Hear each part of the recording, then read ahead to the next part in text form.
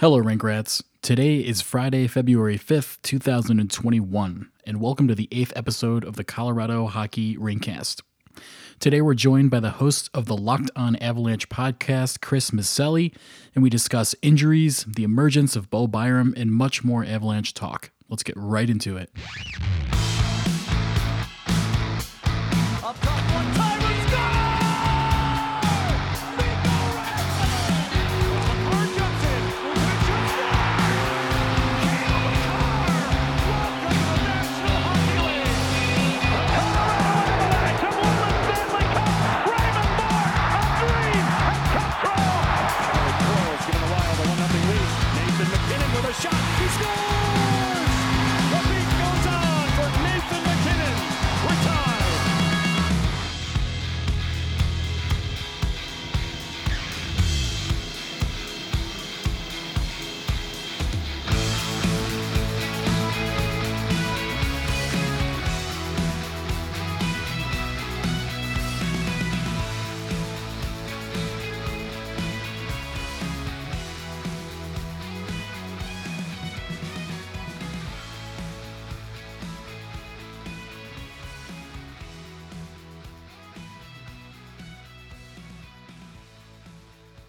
And this week I'm happy to have Mr. Chris Micieli on board. You might know him from his work with the Locked On Avalanche podcast. On his Twitter is at LOPN_Avalanche, all the way from Clifton, New York. Welcome, Chris.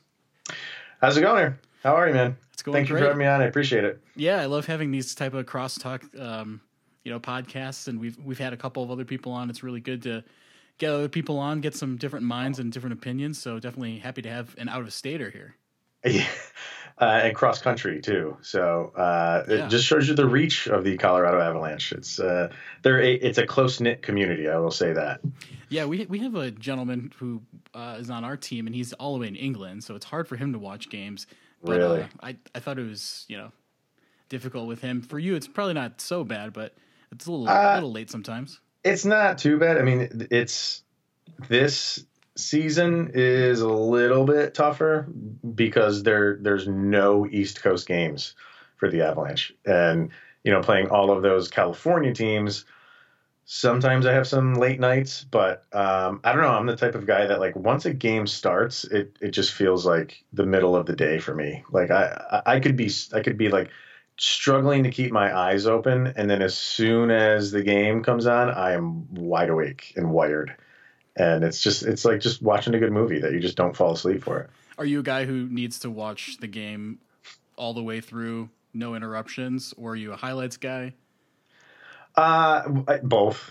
I just soak it all in. Yeah, I don't mind, and I will watch to the bitter end, even if I know it's a loss. Like if those like last 30 seconds, you gave up the empty net goal or something like that, and it's just I don't know.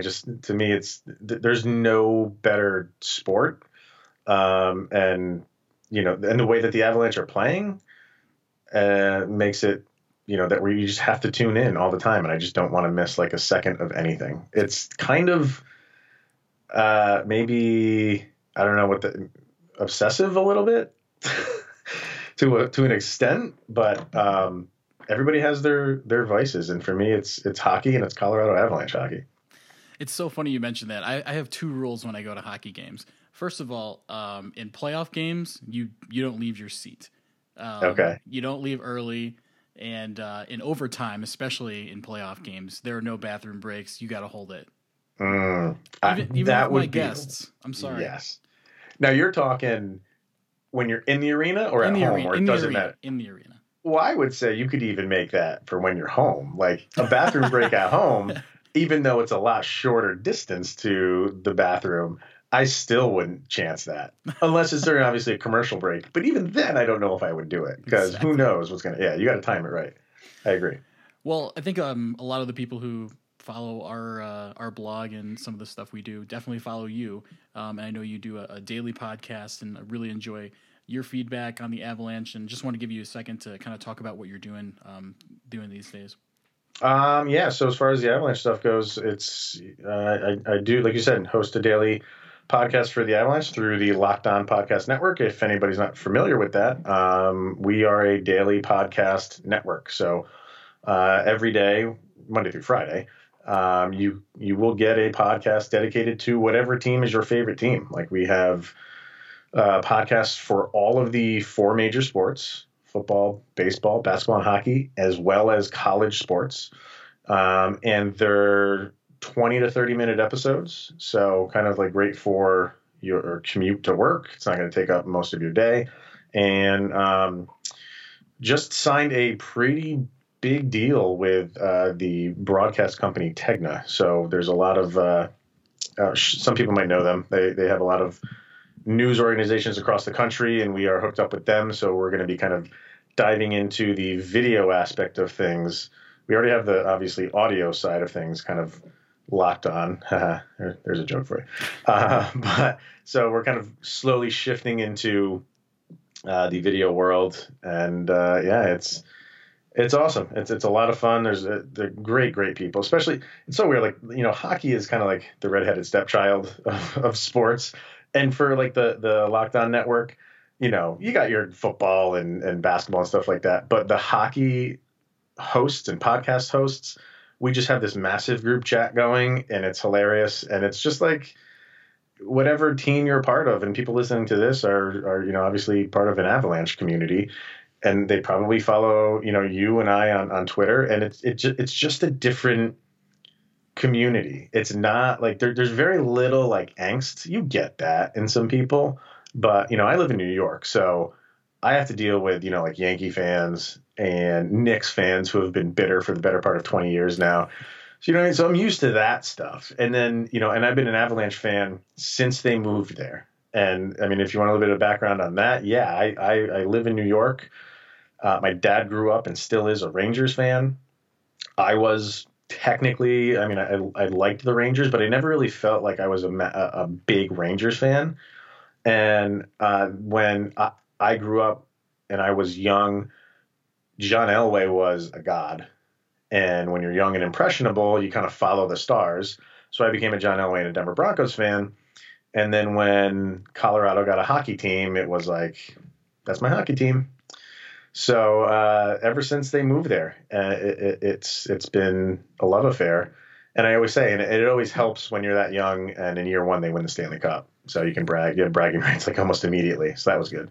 I respect that because the Avalanche had success early, right? 98, 01. And there's a lot in between there of a lot of nothing. And you've hung with it, and you've stayed committed, and that's how you got to do it, right?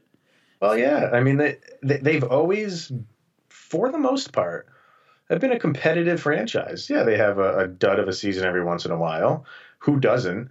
But I think they've always really tried to put a good team out on the ice and be competitive. And it's not going to go swimmingly every single year, but I've always appreciated that. You know what I mean? You've never really seen kind of like a fire sale moment come from the Avalanche. You haven't really ever seen it that much. So, yeah. And I think that goes in line with, I want to say most of Colorado sports, but if you see what the Rockies are doing, that's a disaster. That's a whole nother podcast there. Yeah, exactly. But even like following the Denver Broncos, like they try to, they've had a string of bad, unsuccessful seasons. But even this year, like they were in it up until maybe I think they were eliminated with maybe like 2 weeks left in the season. Like you kind of knew they weren't going to go there, but to the playoffs. But they don't just sit back and just say, we'll see what we can do. They put forth the effort, and that's kind of really what I like to see in franchises that I follow. It seems like franchises either have the culture or they don't. And there's not a lot of shifting between that. I guess I look at football and I see the Steelers, the Broncos, all these different teams, the Patriots of recent, Green Bay. All the teams just have this kind of upper echelon glow to them. And I think you're right. I think the Avalanche kind of have that too. They just kind of seem to be relevant a lot. And that's a good thing. Yeah. I thought we could jump into some of these stats and a little bit of news and then just talk about the Avalanche of late. Let's do it. I think our last podcast, we were 3-3 in the Honda West division. And I said, wow, what if we won 4 straight? What if we just destroyed the Wild? And I think we ended up going 3-1. Took a game from the Sharks. I guess we took 2, but at the time we took 1 and then 2 more from the Wild. Now the current record is 7-3-1, tied for first place with St. Louis with 15 points in that Honda West division. 38 goals for, 24 against. And then we talk about special teams, power play, top 10 in the league, 26.9%. And then that unbelievable penalty kill, 89.7. We'll talk about that later. First in the NHL. Kind of hard to believe with a couple of really key pieces out with injuries, but we'll also get to that. Some individual accolades. Phil Grubauer, wow, 7-2, 934 save percentage, and 1.67 goals against. Mikko's having another strong start. Third in the league, 7 goals, and then MacKinnon's got 14 points, fifth in the NHL. And just a couple of news items. Everybody knows the Avs are postponed through February 11th with COVID restrictions right now. They're going to miss that 4th Minnesota game. Thank God. I was getting a little tired of those guys. They miss a series traveling to St. Louis this weekend, I believe, and then an Arizona series at home next week. And then we drop right into 4 straight with the Vegas Golden Knights. It's an absolute showdown, which is going to include the Tahoe outdoor game in a couple of weeks on that Saturday, which we'll also get to. Another notable news item, Devin Tays and wife expecting a baby, so congratulations to them. Very nice. Mr. Chris, I want to start with the blaring question, and it's not about Nathan MacKinnon, Frosted Flakes. It's why can't this team stay healthy? This isn't the first time. Last year, it was players, and not just any players, but star players going down throughout the season, and they just can't seem to stay in the lineup. So what is going on here? Is it the trainers? Is it the Denver Air? I mean, what is going on here?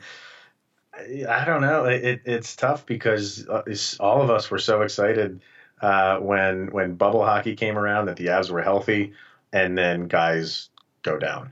And then that season ends, and we go into this year. Everybody says you're healthy, and you're looking forward to this season because you're the odds-on favorite, and guys start going down. So it's just a trend right now for the Avalanche, and every team gets injured. Let's not kid ourselves. But is it like training and being in shape? You look at the injuries, and what are trainers really supposed to do with some of the injuries outside of Francouz? Because we haven't really been given an answer as to what's wrong with him. He hasn't taken the ice at all. So, and with Nathan MacKinnon, we really don't know what happened to Nathan MacKinnon. We're assuming it's an on-ice injury, but we don't know if he just turned the wrong way, tweaked something, or was hit. Like, nobody really knows. So those two are the mystery ones. Other than that, look at Eric Johnson smacked his face on the ice from a check. You can't, no conditioning can help that. Devon Taves gets a puck off the foot somewhere, on a slap shot. Conditioning is not going to help that. Calvert, it's just kind of like a hangover from concussions. That's not any trainer's fault. So I think it's just the way the game is played. The game is just a fast and furious and aggressive game. And even if Nathan MacKinnon, his injury, we don't know what it is, but we do know he is in insane shape. So, if he were to get hurt just tweaking something, I would just put that on a bizarre injury that Nathan MacKinnon suffered, not conditioning, because he's probably the most conditioned athlete, definitely on the Avalanche and maybe in the sport. So it's just a freaky thing that fans have to deal with. We seem to be dealing with it more than others. Let me get my seat up this way. There we go. I think Avalanche fans are just tired of it. We're just tired of it happening all the time. And like you said, it's to big name guys. Who has been spared, really, between the last year? Who's been spared from injury outside of, all your main guys have been injured. Goalies have been injured. It's just up and down the line. It's hit everybody. And the one player you didn't mention on that list was Pierre-Edouard Bellemare, who had a really nasty hit. And I was completely shocked when I saw that he was week to week. Yeah, I mean, because when he got hit, he stayed there. And when that happens to a hockey player, you know that it's bad. Because they like to get up on their own power and kind of skate off, with some assistance. But he didn't move. And even when he had help, he wasn't putting any pressure on that one leg. So that looked scary. And yeah, I'm with you. I thought that was going to be maybe season ending. But yeah, I think just to make it easy, the Avalanche just went week to week for everybody. I don't think they're like, we don't have to really explain into detail. So everybody's week to week, upper or lower body injury, and we'll figure it out later. Yeah, hockey's really weird about injuries. I don't really get it. I don't really understand the whole gamesmanship. It's game 12 out of 50 or whatever, and I don't think anyone's scouting that type of stuff, but maybe they are. Which kind of leads me into the whole MacKinnon question. Everybody said last year MacKinnon just put the team on his back, which he did. He had an unbelievable high caliber season. But with him sidelined, the question is, can they get by without him? And there's a lot of great players on this team, right? But not maybe to the level where he's at, where he just is the type of guy that takes over games. So if you take Nathan MacKinnon off of this team, are they still a contender? I would imagine so, right? Oh, definitely. Yeah. No, they're a deep team, number one. Number two, they're in a pretty weak division. So I think they benefit from that. And all along we've been saying, that the cream of this division is Colorado, St. Louis, and Vegas, and everybody else is fighting for that fourth spot. Last year, you're right. Like, MacKinnon was incredible. And I think as the years go on and we look back, I think him not getting the Hart Trophy will be looked at as one of the most sacrilegious things that has happened in the past decade of the NHL. I think it was, did Draisaitl have a good year? Sure he did. I'm not trying to take that away from him. But how many games did he play with Connor McDavid not on the ice? It was a handful of games. I think it was less than 10. And count the games that Nathan MacKinnon had to play without Mikko Rantanen or Gabe Landeskog or Burakovsky was hurt. Or, it's insane the amount of games the Avalanche lost to injuries.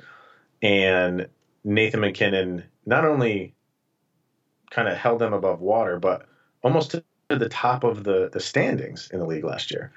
They were fighting with St. Louis for number one in that division, and that's because of him. So that was last year, but this year, can they do it? Yeah, definitely. Because like I said, they're deeper this year than they were last year, and it'll be a different style of game without him. And we saw that in the one game that they played without him. But they will play. They're still a speed team. But you could notice the difference when he wasn't on the ice. One thing that kind of concerned me was the person who immediately was subbing in for him was JT Compher. And I think they really like JT. He's kind of, yes, I'll do it, jump how high type of guy. And he seems like a really good team player. But it's, you play on the third line for long enough and you forget what it's like to play in a top six role.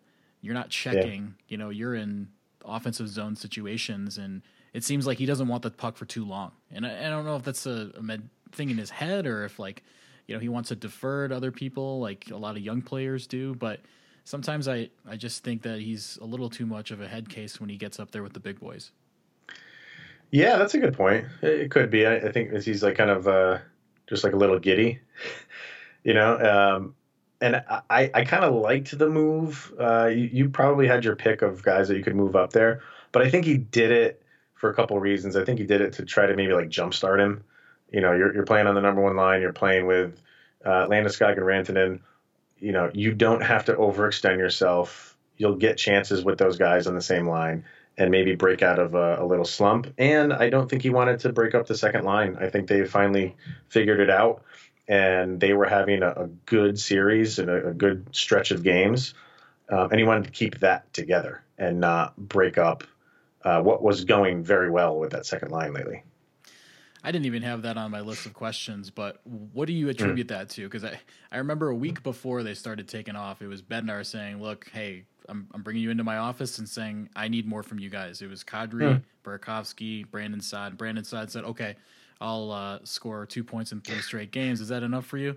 And he finally said, okay. So what was behind that? Did they just need a little kick in the behind or what? Yeah, no, I do. I think it was just they needed to get timing down. And I said many times, like, because there was no preseason, like those first 6 games where they were up and down, they finished 3-3, had a good game against St. Louis, then ran into a really good goaltender in Anaheim, but still played pretty well. That was their preseason. Those first 6 games were their preseason. And then look what happened. Right after that, they started playing well. Bednar moved Kadri down to the 3rd line. And, if you know Nazem Kadri and him moving down to the 3rd line, I can guarantee you he took that personal. He didn't take it out on the coach. He probably understood why and was, I say, okay with it because, he wasn't playing well. And it was almost a wake-up call to him. And it only lasted for 1 game. And the next game, he brought him right back up to the 2nd line, got all those guys back. It was almost like, don't make me do that. Don't make me keep doing this. Basically, don't make me send you to your room. And then brought him back up to the 2nd line the next game. And that's when they really exploded. And since then, I just think they needed to work the rust off. That's all they needed to do. One thing I kind of wonder is, I think they really won the trade with Nazem Kadri. They got a 2nd line center. They dumped a good player in Tyson Barrie, but a guy who was probably going to just walk, which he did. And I wonder, Nazem Kadri's got this year and next year at $4.5 million. He's got a modified no trade, but after that, I feel like Nazem Kadri may have been a little bit hindered in Toronto, whereas in Colorado, you notice him late in games taking over the game.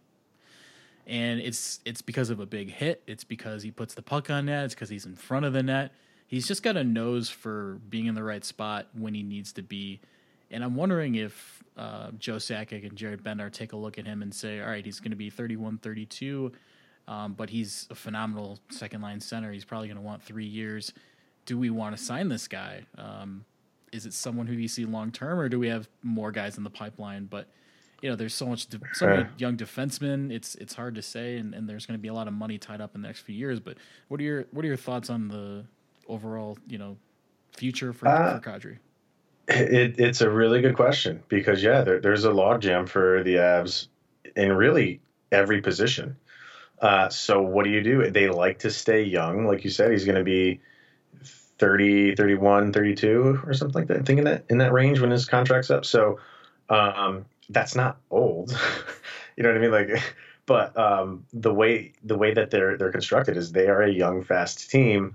But you need guys like him on your team. You know what I mean? Like you don't have he basically is your like Nikita Zadorov in terms of he's your not enforcer or anything, but he's your muscle. You know what I mean? Like you don't mess with him, and you didn't do that with Zadorov. So I don't know where they go. I'm of the mind of, I like him. He's really good for this team. These guys really seem like they're a close-knit group of guys. And if you can win a cup, definitely one. If you win multiple, obviously great. Do you want to break that up? And that'll be the question on the plate of Joe Sakic when the time comes. He'll be able to make that decision a little bit easier because the seasons and the postseasons will have played themselves out by then. So right now it's all just conjecture and what ifs. But if the what ifs are, what if they win a cup or two? How do you get rid of it? Like it's been working, and it's not like he's Joe Thornton age. So I would say keep it going, and I just like this group of guys and would like to see him hang around. If it's working, why stop it? Let's hope we get to that crossroads. Right. I know. You got to get there first. You're right. Yeah. So kind of just getting back to the injury piece, there are a lot of players that have gotten opportunities because guys have been out. We've seen Hunter Miska, Sherwood, Sheldon Dries, Logan O'Connor just got in. Martin Kaut got in the Anaheim series. I don't think we've seen Shane Bowers yet, but Jacob McDonald got a little time playing defense, and Jared Bednar seemed to like him. Any of these guys seem like keepers for you in the NHL? I'm impressed with Kiefer Sherwood. I think he's been playing very well, and he wasn't really on my radar all that much, but I like how he plays. O'Connor's good. I really like. I think I like his game out of the guys that you mentioned. I think I like the best. My question is, where's Martin Kaut in all of this stuff? We keep hearing about him and how he's really turned the corner in the AHL. The kind of numbers back it up. When they brought him up last year for those handful of games, he played well. It took him a couple games maybe to get into the flow, but I thought he played well. And of all these guys that are moving up and down in taxi squad and revolving door, he's not been in it at all. And why? I have not heard to this day why. And they've been doing this with him for a few years. He's always that guy at the trade deadline that they're not the Avalanche, but fans and media are dangling, saying like, oh, if the Avalanche make a deal, Martin Kaut's got to be involved in it. And they won't pull the trigger on him because they have expectations for him. But why isn't he playing? I don't know. That's an interesting one.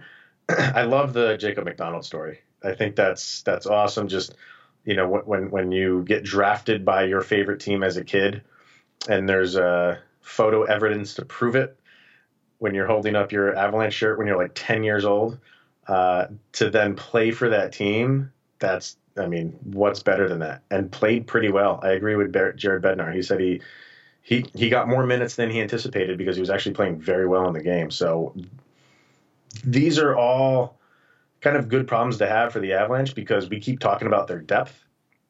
And so far, most of these guys that they're bringing up, some of them are even like outplaying the guys that have been up there, namely Ryan Graves, who just, I don't know. He doesn't seem to be comfortable at all. You were talking about JT Compher being uncomfortable with the puck.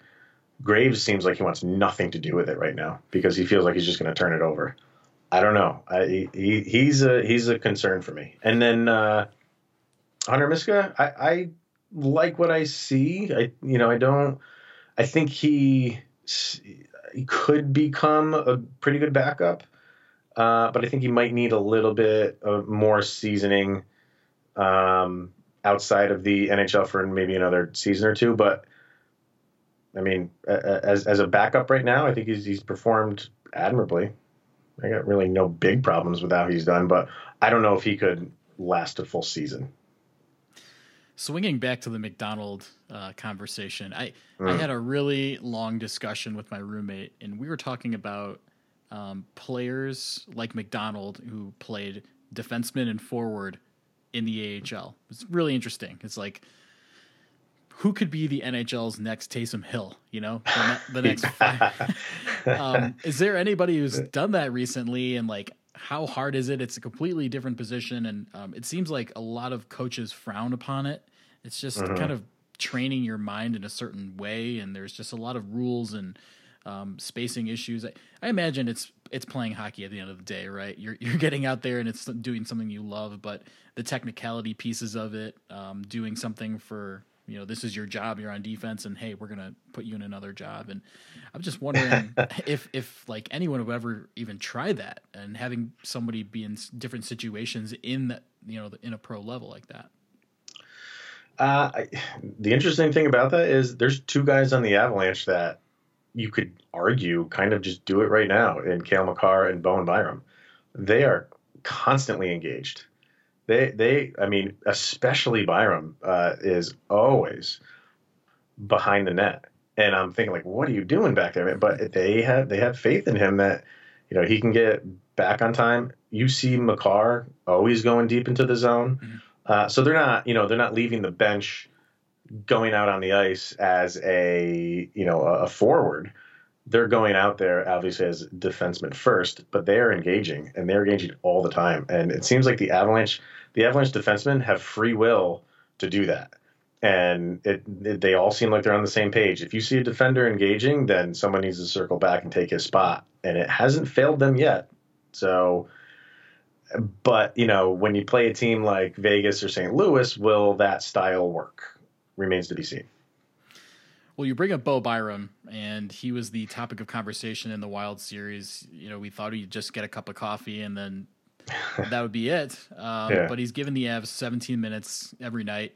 A lot of great defensive plays, playing the body as a 19-year-old. He's been very responsible. You don't hold your breath when he's got the puck. You feel good. Mm-hmm. He's making smart plays. Was it the smart move to keep him in the NHL, or do you think that he needs a little more time to develop? No, 100% keep him where he is, right in the NHL. That's where he belongs. He's proven that he can keep up. The game isn't too fast for him. You bring him anywhere else, and it's not going to benefit him. You put him in the AHL, and he is going to be head and shoulders above everybody else that he's playing against. He might actually regress if you leave him down there for too long. So he needs to be challenged. He needs to be challenged in the pro level, and he seems quiet, confident, like cool, calm, and collected. And he's not blowing up the stat sheet, but all that stuff will come. I don't think they're not concerned about that. They get their scoring, and they've proven it in a plethora of other ways, and they are not leaning on him to carry them anywhere. But they're giving him a lot of minutes, and all of the extra stuff that we want to see, like all the sexy stuff on the stat sheet, all that stuff will come. And his first career point, that assist that he made to Rantanen, that was how do you do that when you're 19 years old playing in your second game ever? I don't know. No, he's right where he needs to be.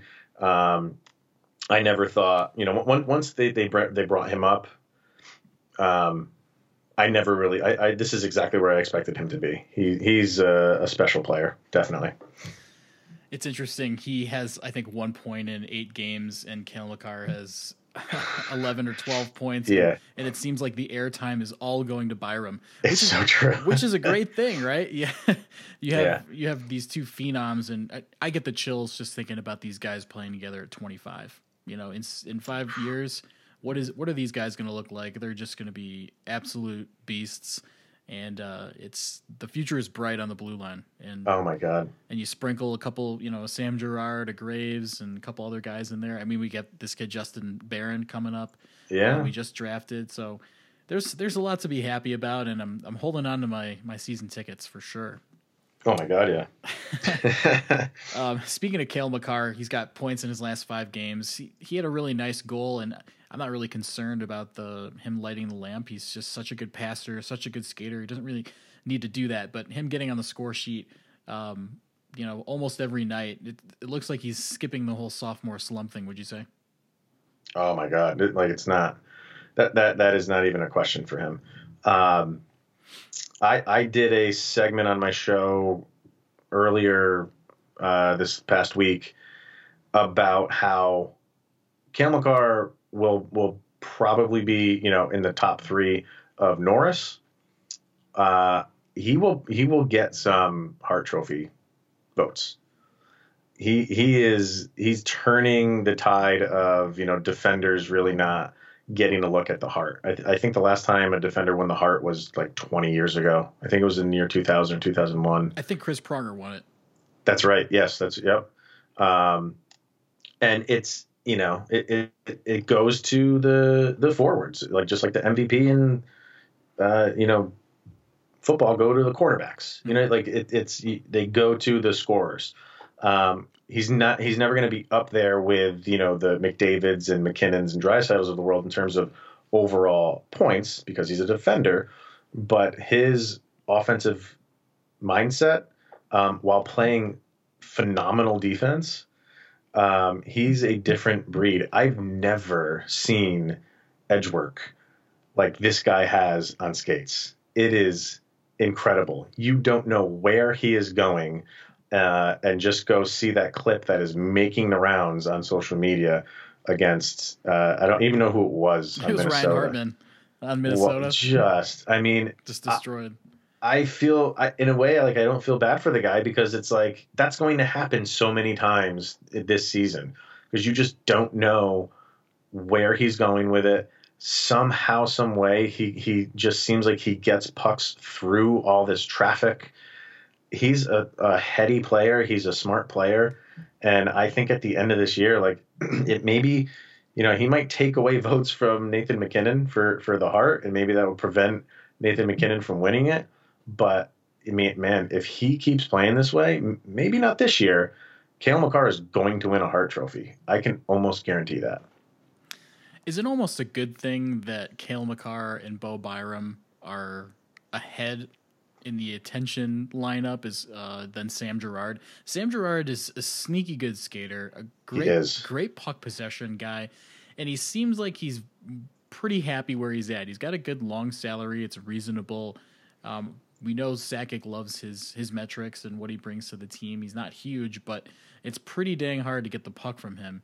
Is it nice that he's kind of a 3-4, and do you think he has an issue with it? Do you think he wants to be the guy? No, I think he knows, the respect he has within that locker room, and that's all he really cares about. I don't think he doesn't come across as, a guy that he's demanding more respect in the media. I don't think he cares about stuff like that. He's got the respect in the locker room. Bednar clearly has the respect for him, anointing him the alternate captain for the last game when Eric Johnson was out. So they love him, and yeah, I think with the attention, like you're saying, going to Makar and even MacKinnon, obviously, and Byram and Rantanen, and he's just there like doing his thing. And if you don't really watch Avalanche games and you just kind of like look at stat sheets or look at who the big names are, you're never going to zone in on Samuel Girard. And I think part of it is because Makar, like all of those guys, Makar, Landeskog, Rantanen, MacKinnon, Byram, all drafted by the Avalanche in high numbers. They top 5 picks, obviously, with the exception of Rantanen. I think he was 10. But how did Sam Girard get to the Avalanche? He got to the Avalanche by a trade with Matt Duchene. So Duchene was the big name in that deal. And when Sam Girard came over, he had only played a handful of games for. It's not like he was a throw-in player, but you really had to know what he could potentially become. And I talked to some Nashville Predator fans when that trade was made, and they were not happy that they gave up Sam Girard. And now we're seeing why. Like he is sneaky good. And he just gets lost in the mix of all the big name defensemen when he should be right up there. In my opinion, he should be absolutely right up there with the big names. Yeah. Nashville is the, farm for defensemen. It seems like they know that's their bread and butter. They pick them, they develop them, they trade them, whatever. But it's a great place to get a defenseman from. Absolutely. You brought up Jared Bednar, and I think last week he eclipsed 150 wins as a head coach. So congratulations to him. What were your initial thoughts when Jared Bednar got signed on? Because honestly, to me, I thought he was a fill-in guy. I thought he was give this guy a year or two. I think he was with the Cleveland Monsters of the AHL. He had some success. I think he won a championship down there. And I didn't really know what to think. And he had an absolutely abysmal season with the Avs, hitting rock bottom. And I was like, okay, well, this guy's here just for maybe a year or two, and then that was fun while it lasted, right? Like he's gone, right? And then maybe look at like a Jim Montgomery or somebody else to coach the Avs while they're rebuilding. But Bednar seemed to really turn it around. I remember there was one clip of MacKinnon and him yelling at each other a couple years ago, and it seems like he's really gotten to bond with the guys. He seems like a player's coach. His record 152, 139, 0-36. So he's about a 600 winning percentage. The guy's in a really good organization. He seems happy. He seems more comfortable. Is he a long-term solution for the Avs?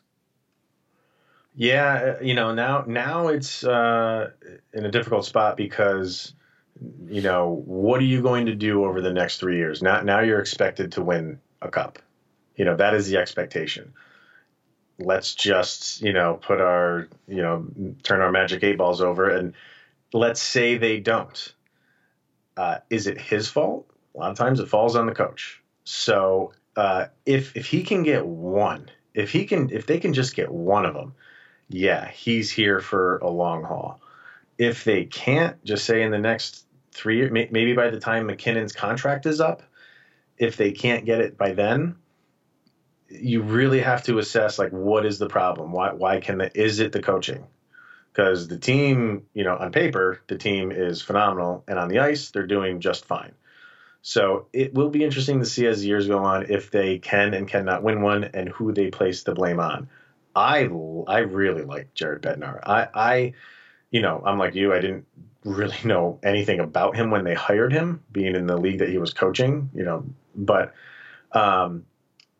and I did give him a pass for that year. I never called for his job after that first year. He was hired a month before the season started. Patrick Waugh left them hanging high and dry. And they had to fill that spot real quick. And I will never forget when they were looking for a coach. I don't remember where I read it, but Joe Sakic said, we are not just going to fill in the spot because the season's around the corner. We're going to find the right guy, and we are going to find a teacher. He specifically said we are going to find a teacher because they have young guys on the team, and we need to find someone who can teach these guys. And he went out and got him and said, all right, let's see what you can do. And then it was an absolute dumpster fire. And I did. And I attributed that to he didn't have a lot of time with them. And that's a big, big deal. So let's give him another shot. I don't think Joe Sakic ever once considered firing him because I think he knew what he was stepping into.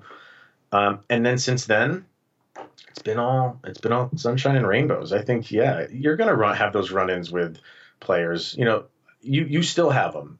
It's usually not on the bench like it was with Nathan MacKinnon, but you're going to have those run-ins. But I think guys like him. I think the style he plays, that fast, and it's kind of a loose style of game. I think the players like that because they don't feel like they have to be in this spot. And if I'm not, John Tortorella is going to tear my head off. It's not that type of atmosphere. And he's created this atmosphere of just go play your game. You guys are talented. We have the speed. This is the basic outline of how I want us to play. Follow it. But if you feel you need to adjust on the fly, adjust on the fly. Because he does it. Jared Bednar does it all the time. If he doesn't like how a line is playing in the first period, second period, it's changed. So he can't have the mentality of, I can do it, but you can't. And he doesn't have that mentality. So I think it's a good kind of like a environment he's created, and the players that he have really taken to him. The one play that I associate, I think it was 2016. Was that the really bad one? Yeah. The one play I associate with that season was Blake Como on the breakaway, passing it back. That just plays like a... man, I had pushed that into the recesses of my mind. And, I just brought it back. You did. What? That was... Oh, man. That was brutal. And there was another one where, like, I don't remember who they were. And you could do this for any team, technically, but there's a video out there on YouTube of that season and why they were so bad, and just showing, like, the awful plays. And they showed a play like that. And then they showed two Avalanche players, nobody around them. They're the only two players in open ice, and they collide into each other. And it's just like, what is going on with this team? But well, you brought up a really interesting point about if they fail this year, then whose fault is it? And so last year, NHL Network and all the analysts were saying this is the next up-and-coming team. Watch out for the Avs. And now this year, they're Stanley Cup favorites, or Nathan MacKinnon says, or whatever. In 2 years where it's, we had a half season last year and then the bubble, and there's an opportunity for the Avs to steal that one. Didn't happen. And now this year, shortened season, another opportunity to kind of steal a Stanley Cup. But I don't know if they... the window is definitely open, right? I don't think it was open last year completely. I don't think it was theirs to take. I think the window is open starting this year and then at the end of Nathan MacKinnon's deal. But I just don't know if you can start judging them for not performing right now. I think that there's a bigger plan. I think, I've been a person who's been open about Gabe Landeskog moving on after this year. I just don't think it's a real smart move for the Avs to re-sign him. I get it. He's the captain. He's a fan favorite. But I've seen situations like this where that's a reason why you're not going to win in the future. And if you make a fan favorite move and sign him to a 5-year deal, $8 million, you're going to be the Flyers. And that's going to be Claude Giroux. And you're going to be saying, why don't we have the money to sign Cale Makar or Bo Byram? Anyways, I kind of went off on a tangent there, but, is there pressure for them to win this year? And do you feel like there's, heads are going to roll if they don't win? Not this year, no, because this year's too just fluky with the virus and shortened season, and now you're not playing for a week. This is not the end of the coronavirus hitting the Colorado Avalanche for this season. We're not even a month into the season, and we've had all of these problems. So they will probably resurface again. So, but in the end, if you win it, you win it. Whoever wins is their names are going to be on the cup, just like Tampa was last year. Nobody can take that away from them. So, you still have to go out and perform. If there's a season to be played and there's games on your schedule, you've got to play them. So in that aspect, nobody gets a pass, and that's including the Colorado Avalanche. But even having said that, our heads going to roll after this year? No, I think it's just too much of a fluky, just you don't know what to expect or prepare for type of season. That I still think the Avalanche will be there if we get a full season in at this point. Who the heck knows what's going to happen? But if the season comes to fruition and is able to finish out in full, and someone is hoisting the cup, and it's not the Colorado Avalanche, and they finished where? Like, where is a good barometer where you can say, all right, they didn't win it, considering all of the crap that went on this year, they still made it to what is a good season for them? Is it making it to out of that division, those divisional rounds, into that final four with the final, the top four in every division? Is that it? I would think you'd have to go at least that far. If they don't make it out of the divisional round of playoffs, and again, this is just saying if once they get back to playing next week, nothing bad happens the rest of the year. I would say I want to see them at least go that far. But if stuff still happens, like if they have another break, if they have another pause because they have more cases, that's just so much back and forth. Like, they can't do anything right now. They can't practice together. They can't even be in the same rooms together. Like, they can't do anything. This is like the pause when players went back to their countries, but they're not doing that.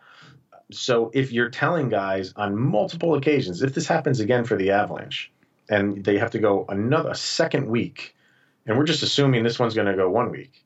So let's just say they have another one. That's 2 weeks out of the year. It's 2 bye weeks you were given where you can't do anything hockey related. And then you're expected to just go back on the ice and then perform like you were before. It's a lot to ask. It's tough. It's not easy. It's doable, but it's tough. That's not a normal season. And these guys are repetitious. They're creatures of habit. And when you break that up in multiple times during the season, that's tough. That's tough on anybody. Speaking of creatures of habit, I got a couple more for you, Chris, and it's been a pleasure having you on. This has been a good conversation. Love it. I want to talk about Philip Grubauer. This guy has been playing out of his mind, probably the best hockey of his career. Mm-hmm. Do you feel like he's established himself as the guy, and do you have more confidence than you've had in him in the past? And I say this lovingly, not yet. Like he's getting there, but he's played What you got to say? 9 games? Yeah, he's done 9 games. Is 9 games enough to overcome what he's been for the Avalanche for the last 2 seasons? No, it's not. He's been phenomenal. He's been their MVP. If he continues this, he's going to be in the Vezina Trophy category. But you need to see more out of him because his problem has not been play; it's been injuries. So that's what I want to see from him. I'm completely comfortable with Philip Grubauer in goal. And I've said that since the end of last year when people were calling for Sakic to get a goalie. I didn't think they really needed one. I thought he was good enough, but the concern with him was health. And we were talking earlier about, is it conditioning? For him, the injury that took him out of the playoffs was he was just going to make a save. No one crashed into him like they did in the outdoor game. Like he just stuck his leg out to make a save and he was done. So is he durable enough? That is the big question with Philip Grubauer. And you can't make that distinction after 9 games. You can't. He's played very, very well in those 9 games. But the injury that he had in the playoffs, it just takes one of those moves by him to be out again. And if he can complete a full season without pulling something, we'll have a different conversation. So I love the way he's playing. I'll tell you that. Just you got to keep it up. I'm with you. Yeah. And you notice that they don't want to play him back to back, even though they could have. They're playing Hunter Miska and they're trying everybody else, but they're not trying to run him too hard. No. They got to get him to the finish line badly. Yeah. And that's, you're asking a guy who's had a history of injuries to now really pick up the slack in a season where you're just playing games left and right. It's not a normal season. So, I mean, it's just, so yeah, if you can get through this season with the way it's constructed, fairly healthy when it comes to Philip Grubauer, I think you might have to take a different look at him because you're asking more of him this year, especially if Francouz out. I liked the duo that they had with the two of them, and now it's basically all on Grubauer, unless they go out and make a move, which I haven't really heard that they are. So it's Grubauer. Bednar said it was going to be about 60-40 Grubauer to Francouz before the season started. It might have ticked up a little bit, but you're right. It's not going to tick up to like 90-10. It might go like 65-35 or 70-30, but now the pressure's on him. And so far this year, it's been 2 thumbs up, and he's just got to keep that going. It definitely makes it more interesting in a contract year as well. We don't know what's going to happen, and say he's great, and another team swoops in and says, "Hey, we'll pay you $6 million a year." Then what do you do? So I got one more for you, and then we got some questions from Twitter. But the Avs Lake Tahoe game against the Vegas Knights is really sneaking up on us, especially with this COVID break. And all I can think of is the utter chaos that was, last year's outdoor game at the Air Force Arena. Did you go to it? Cadet Stadium. I did not, okay. And I'm so glad I did. I had some friends who went, and we were on Twitter trying to cover and retweet all the people complaining about the parking and getting out of the stadium, and no one could get into the stadium. It was just a nightmare. But I guess without any fans, you might not have those issues. But my question to you is the Lake Tahoe Outdoor Series, boom or bust. Is this cool? Are you excited? Oh my God, yeah! Like I really, really hope this happens. And I talked about it on my show last week. And even though when we're in the beginning of February, and this game is towards the end of February, this game is really hanging in the balance right now. I know Vegas just came back to play, but anything could happen on their end. We don't know. They're playing, multiple teams between then and now, just like the Avalanche should be. So anything can still happen. And just the way that the season has gone overall, not just for the Avalanche, just with players being added to the COVID list seemingly daily. I am crossing my fingers and toes and shoelaces and everything to hopefully play this game. I just think I'm a big like photography guy. So like the images that could come out of this game are as exciting to me as the game itself, because it's a beautiful setting. I don't think we've never seen anything like this. I even if this was a normal season with fans, I still would like to see the NHL do something like this. And if you can get a few thousand fans, you're not going to get an arena, football arena filled on a golf course. It's not going to happen. But just a smaller setting, just the lake right next to the arena. It's just, this is one that the Avalanche are definitely lucky to be playing in. And we're lucky to get it as hockey fans, because all these outdoor games were canceled going into this season. So we didn't expect any of this. And to be thrown 2 games, one of which the Avalanche are included in, it just made for like, oh, this is great. This is going to be awesome. And then you add on top of the fact that they were going to wear the reverse retros at it, which was going to be the first time in this season that they're wearing the reverse retros. Everything just added up to, this is going to be great. And now it genuinely is hanging in the balance. And that was one of the things I said, was they needed a do-over because of last year. And even though this one is not in Colorado or anything like that, just the Avalanche and outdoor games so far have not gone well. They lost the one to Detroit, which was on my birthday, by the way. They lost that one in like the last minute. And then the one in the Air Force Base, which, you lost to the Kings, and then the disaster with the traffic, which, by the way, my wife is from Colorado, and she was in the military out there.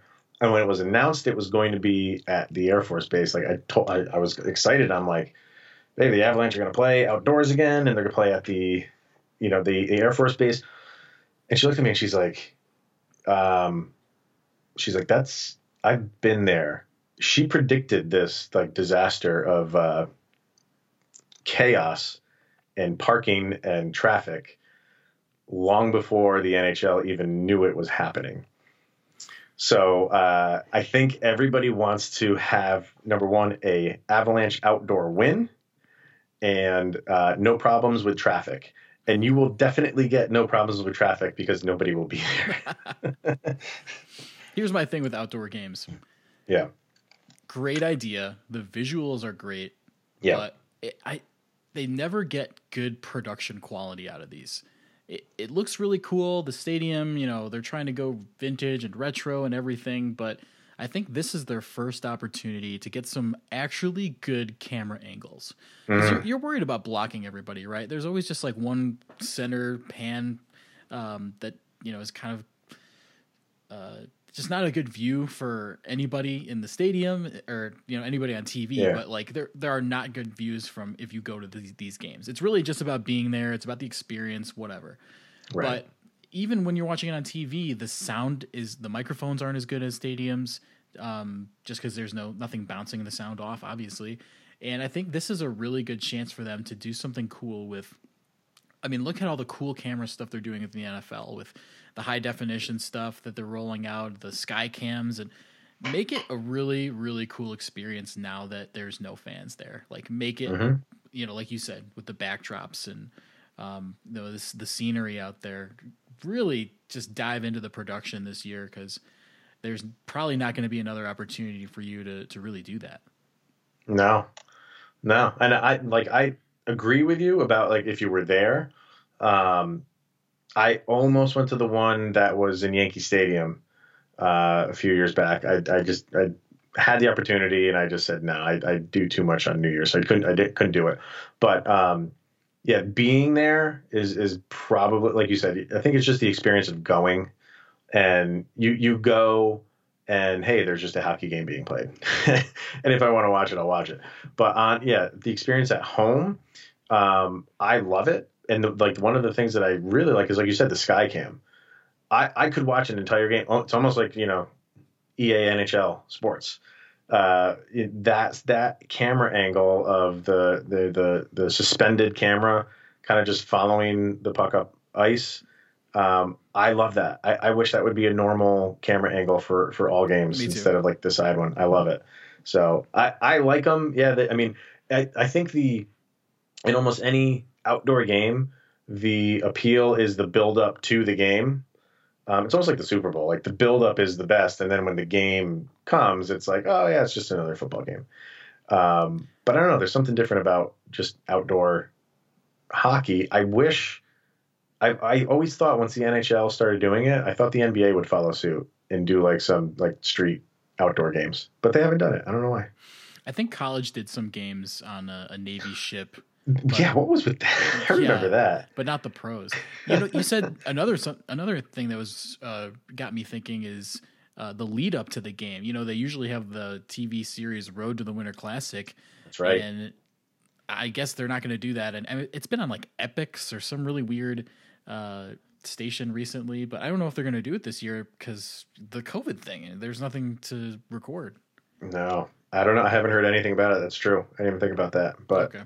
It's one, yeah. Like no matter what it is, no matter what that show is, or what teams are being played, like the production of it is good. It's just entertaining to watch, and exactly. we're losing stuff like that. Yeah, I don't know. Do you feel like where do you think this season will get in, or do you think that it's just way too many challenges ahead, and it's not going to happen? I thought the NHL was really good last year in the bubble.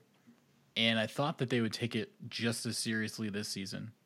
Yeah. But now that all these reports are coming out saying NHL is making these extra precautions. What do you mean extra precautions? Like, we should have been doing this from the start. What were you doing before? Were you just wanding people or just, hey, take your temperature and you're good? No, you guys weren't testing? Like, what is this? So I don't really know. I remember when the NBA did their bubble in Florida, there was some sort of 500-page manual, and guys were getting kicked off teams because they were going to strip clubs to get chicken wings and all of this stuff. But yeah, I don't know. I don't know if they're going to get it in, but they're probably going to do another bubble, right, for the playoffs. And yeah. I sure hope they do because, I don't know, it seems like the NFL got all the way through. They had some issues. Baseball had a ton of issues. That was a mess. But who knows? It's just with hockey, there's so many more players, right? You can sub in guys and have the taxi squad, but it looks like if you're the Minnesota Wild and Marcus Foligno gets COVID, your whole freaking team has COVID, and you guys are shut down. And it's just unfortunate, but that's the nature of the virus right now. So I guess we'll see. Yeah, you're right though. Like and you follow me on Twitter, so like the one I got a kick out of was. Try to separate in the locker room more. Try to stay 6 feet apart in the locker room. Okay, well that's good for the 12 minutes that we're in there, and then we're right back out on the ice. Like you want to shoulder to shoulder on the bench, yeah. So they said at the beginning of the season that they had every scenario planned out. And you have to ask yourself, was this a scenario? Because it just seems like they're doing it on the seat of their pants and taking it as it comes and not getting ahead of anything. So I don't know. Like I am with everybody else. Like I can watch doesn't matter who it is. Like I said, like I will watch hockey every single day of the year. So I want it to be around just as much as the next person. But this is going to be a challenge. It's gonna be a big challenge. Let's hope we can get these guys some vaccines as well as us, and then we're golden, hopefully. Yeah. Let's jump into some Twitter questions, and I'll let you go for the evening. It's been a lot of fun chatting with you for sure. Definitely. So we got a question from Kyle O'Haron. What's the best chant in hockey? What do you think?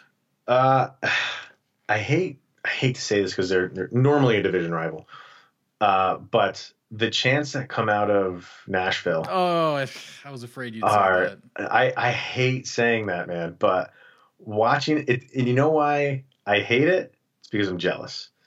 Like that is a great atmosphere to watch a hockey game. It really, really is, and it's almost like you're at like a soccer game.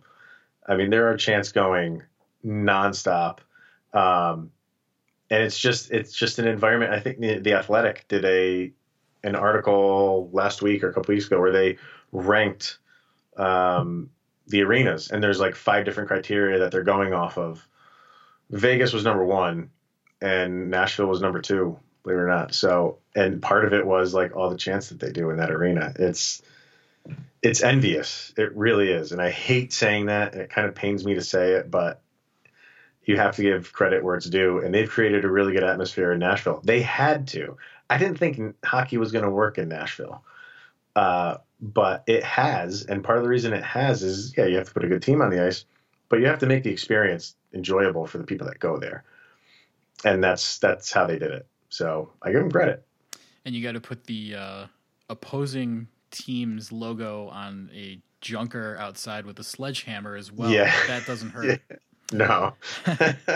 Second question from Cajun. Well, I want to hear from you. Do you have any favorites, like for any chance or what? I answered that tweet with the I've been lucky enough to hear the "We Want the Cup" chant.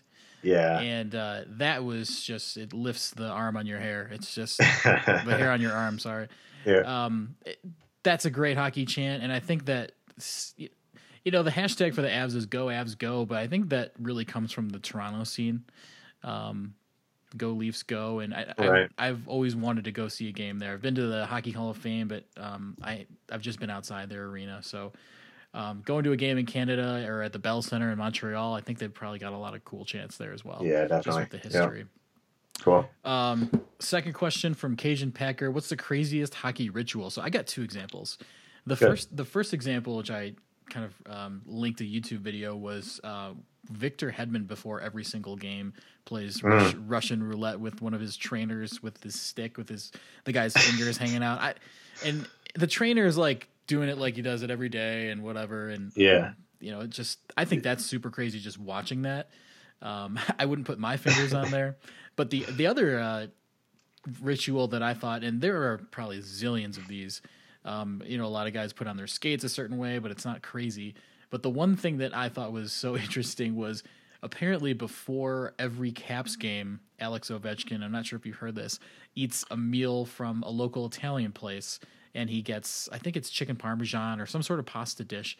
But the weird thing about it is there was an interview with the owner, and they're like, what's different about what Alex gets after or before every game? And he says, well, he gets this pasta dish, and he gets marinara sauce and Alfredo in the same dish. I was like, oh, that is terrible. And the owner of the shop's like, look, I don't ask questions. I just send the food. But apparently he likes both. Wow. I see that I had not heard. What I did hear about Alex Ovechkin, and I don't know if this has been proven or not. And I know, I like to keep my show PG, and I'm sure you do too. But I'll put it this way. Alex Ovechkin is good at scoring, if you can pick up what I'm putting down. And apparently he scores before every game. Ah, I see. Before he goes to the rink, he takes part, if you know what I mean. So I don't know if that's been true. I don't know if anybody actually would, own up to that. But that's the rumor about Alex Ovechkin. So, maybe he's getting some before he goes to the rink, and then he gets some chicken parm with some crazy sauce. And he's good to go. So that's interesting. Whatever gets that one-timer going. For me, the Hedman thing is cool. And I've seen some videos on him. He does the Russian roulette thing with the guy's fingers, but he does a lot more with that guy. He just plays odd games with him real quickly. The two that I like are both from goalies. One is Henrik Lundqvist.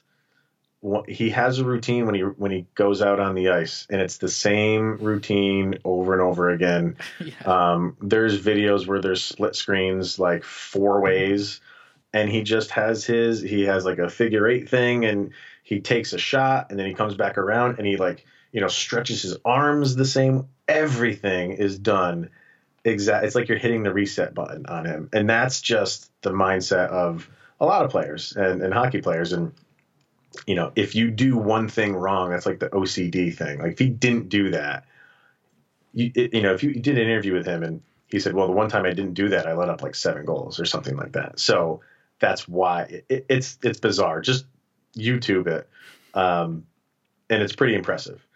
And, the other one is from, one of our guys in Patrick Waugh, and he had a lot of different rituals, but, the one that kind of everybody talks about is him talking to his goalposts. and he would talk to them before, during, and after the game. And before he would go into an intermission, he would talk to them, say good period or whatever he says to them, but he would have full-on conversations with his goalpost and to kind of basically help him out for the night. But above that, the one that I love about Patrick Waugh was when goalies do their thing and they're, shaving the ice in front of in the crease and everything. Most of them push that ice into the goal. He pushed it around the outside into the back because that was his goal and he didn't want anything in it, including his own shaved ice. That's Patrick Waugh. I love that. Yeah. Really good examples. Yeah. Love it. Last question we got from David Nola 985 on Twitter. What are the odds that we see Alex Newhook at the end of this season? So Alex Newhook was a first-round pick the same year Bo Byram went. He just went with the Avs selection at, I believe, 15 a couple years ago. Currently playing at Boston College, the number one team in college hockey right now. So, Chris, do you see Alex Newhook getting a shot, maybe a couple games at the end of the year if he decides to come out after 2 years? I think he's definitely going to come out after 2 years. He said he was going back this year, which he did, which he's been incredible. I don't want to say it's 0%, but if he does, man, this is tough because we don't know where the Avalanche are going to be. And if those games at the end of the year are for seeding, because you want to be number one in this division. You know what I mean? You want to be the number one. You want to be number one any year, but you want to be the number one seed in this division because the team you're going up against in that 4 seed is going to be a team that generally probably would not be there in a playoff spot between Minnesota, Anaheim, LA, Arizona. Who am I missing? I think I'm missing one more. I don't know. Doesn't really matter. Like, those are the teams that are going to be filling in that 4th spot. So you want that number one seed. So if it's coming down to the last handful of games of the season and those games are, they really mean something, are you going to put Alex Newhook in there? I wouldn't. He's not going to, they're not going to put him in for the playoffs. I can't imagine that they would do that. And now the minimum games played to burn that ELC has gone down from 10 to 7. So is it possible and feasible they throw him in there because of injuries when his college career, or not the college career, but the college season is over, and there's injuries and they need to fill a spot? That might be true. Like, even it wouldn't matter in that case if it is at the end of the season and they really needed, they needed to win those games, but they didn't have the bodies for whatever reason, COVID or injuries. Then maybe you do slot him in there. But if everybody's healthy, no, I don't see Alex Newhook taking that spot. So it's kind of, maybe that's, playing both sides of the coin and answering the question, saying yes and no. It's definitely situational. I don't see it happening this year. But even having said that, dude's going to be a big part of this team going forward. Yeah. So you're saying that Alex Newhook, it's impossible for him to go to the Frozen Four and then go into his first NHL game and then score on his first NHL game. That doesn't really happen, right? Nobody does that. What are you talking? That's blasphemy. Nobody does that. Oh wait, no, yeah, one guy did do it, but I don't see it happening. I think he's a forward. Is he gonna break into, like, who's he gonna take time from? I don't know. Like, that's what I'm saying. I think it would have to be injury prone, or they don't have enough guys and they have to bring somebody in. But I'm not concerned. I mean, even if they do it, there's no way that they're going to, he's going to play 7 games. I don't see that happening at all. I don't, but, yeah, he's also coming off a shoulder injury from the World Juniors. That's true. I didn't think about that. Yeah. And I think he played tonight, so I think he's getting back to it. But yeah, we'll see. I think he's going to have his hands full in college. I think his team's going to go pretty deep, and then maybe he gets out and there are a few games to play. But I'm with you. I think they kind of just stash him, get him back to 100%, and then we'll see him in training camp next year. And Yeah. It's just not necessary. Like Makar they were the 8th seed going in, and I think they needed him. And Makar was coming on like he was not that Newhook's not, but Makar was coming off of what's the awards that he was winning in college? I can't remember what it was. Hobie Baker. The Hobie Baker. There you go. Where Newhook might be involved in that, who knows? But it's a different team now than it was when Makar came in. And I don't think they are pushing that they need him. It's like an emergency situation where let's get Alex Newhook in here and put us over the top. I don't think it's a different situation. All right. With that being said, that was one of the fastest hours I've ever had on a podcast. And, damn, man. Yeah. When the conversation's good, time flies and you're having fun. Absolutely. But everybody, if you're not already following Chris on Twitter, make sure you follow him, LOPN_Avalanche, and make sure that you're subscribed to his podcast, the Locked On Avalanche podcast. Really great daily updates. And this has been a lot of fun, Chris, and we'll definitely have to do this again. Oh, anytime, man. I love talking hockey, and I love talking Avalanche hockey. So time and place, and we'll do it again. Perfect. Thanks again. All right. Thank you for downloading and supporting us. You can follow Chris on Twitter at LOPN_Avalanche, and make sure you're subscribed to the Locked On Avalanche podcast. And you can follow us on Twitter at The Rink Colorado. A very special thanks to our sponsors, Puck Hockey. With the promo code THERINK, you can save 10% on all purchases at puckhockey.com. That's PUCKHCKY.com.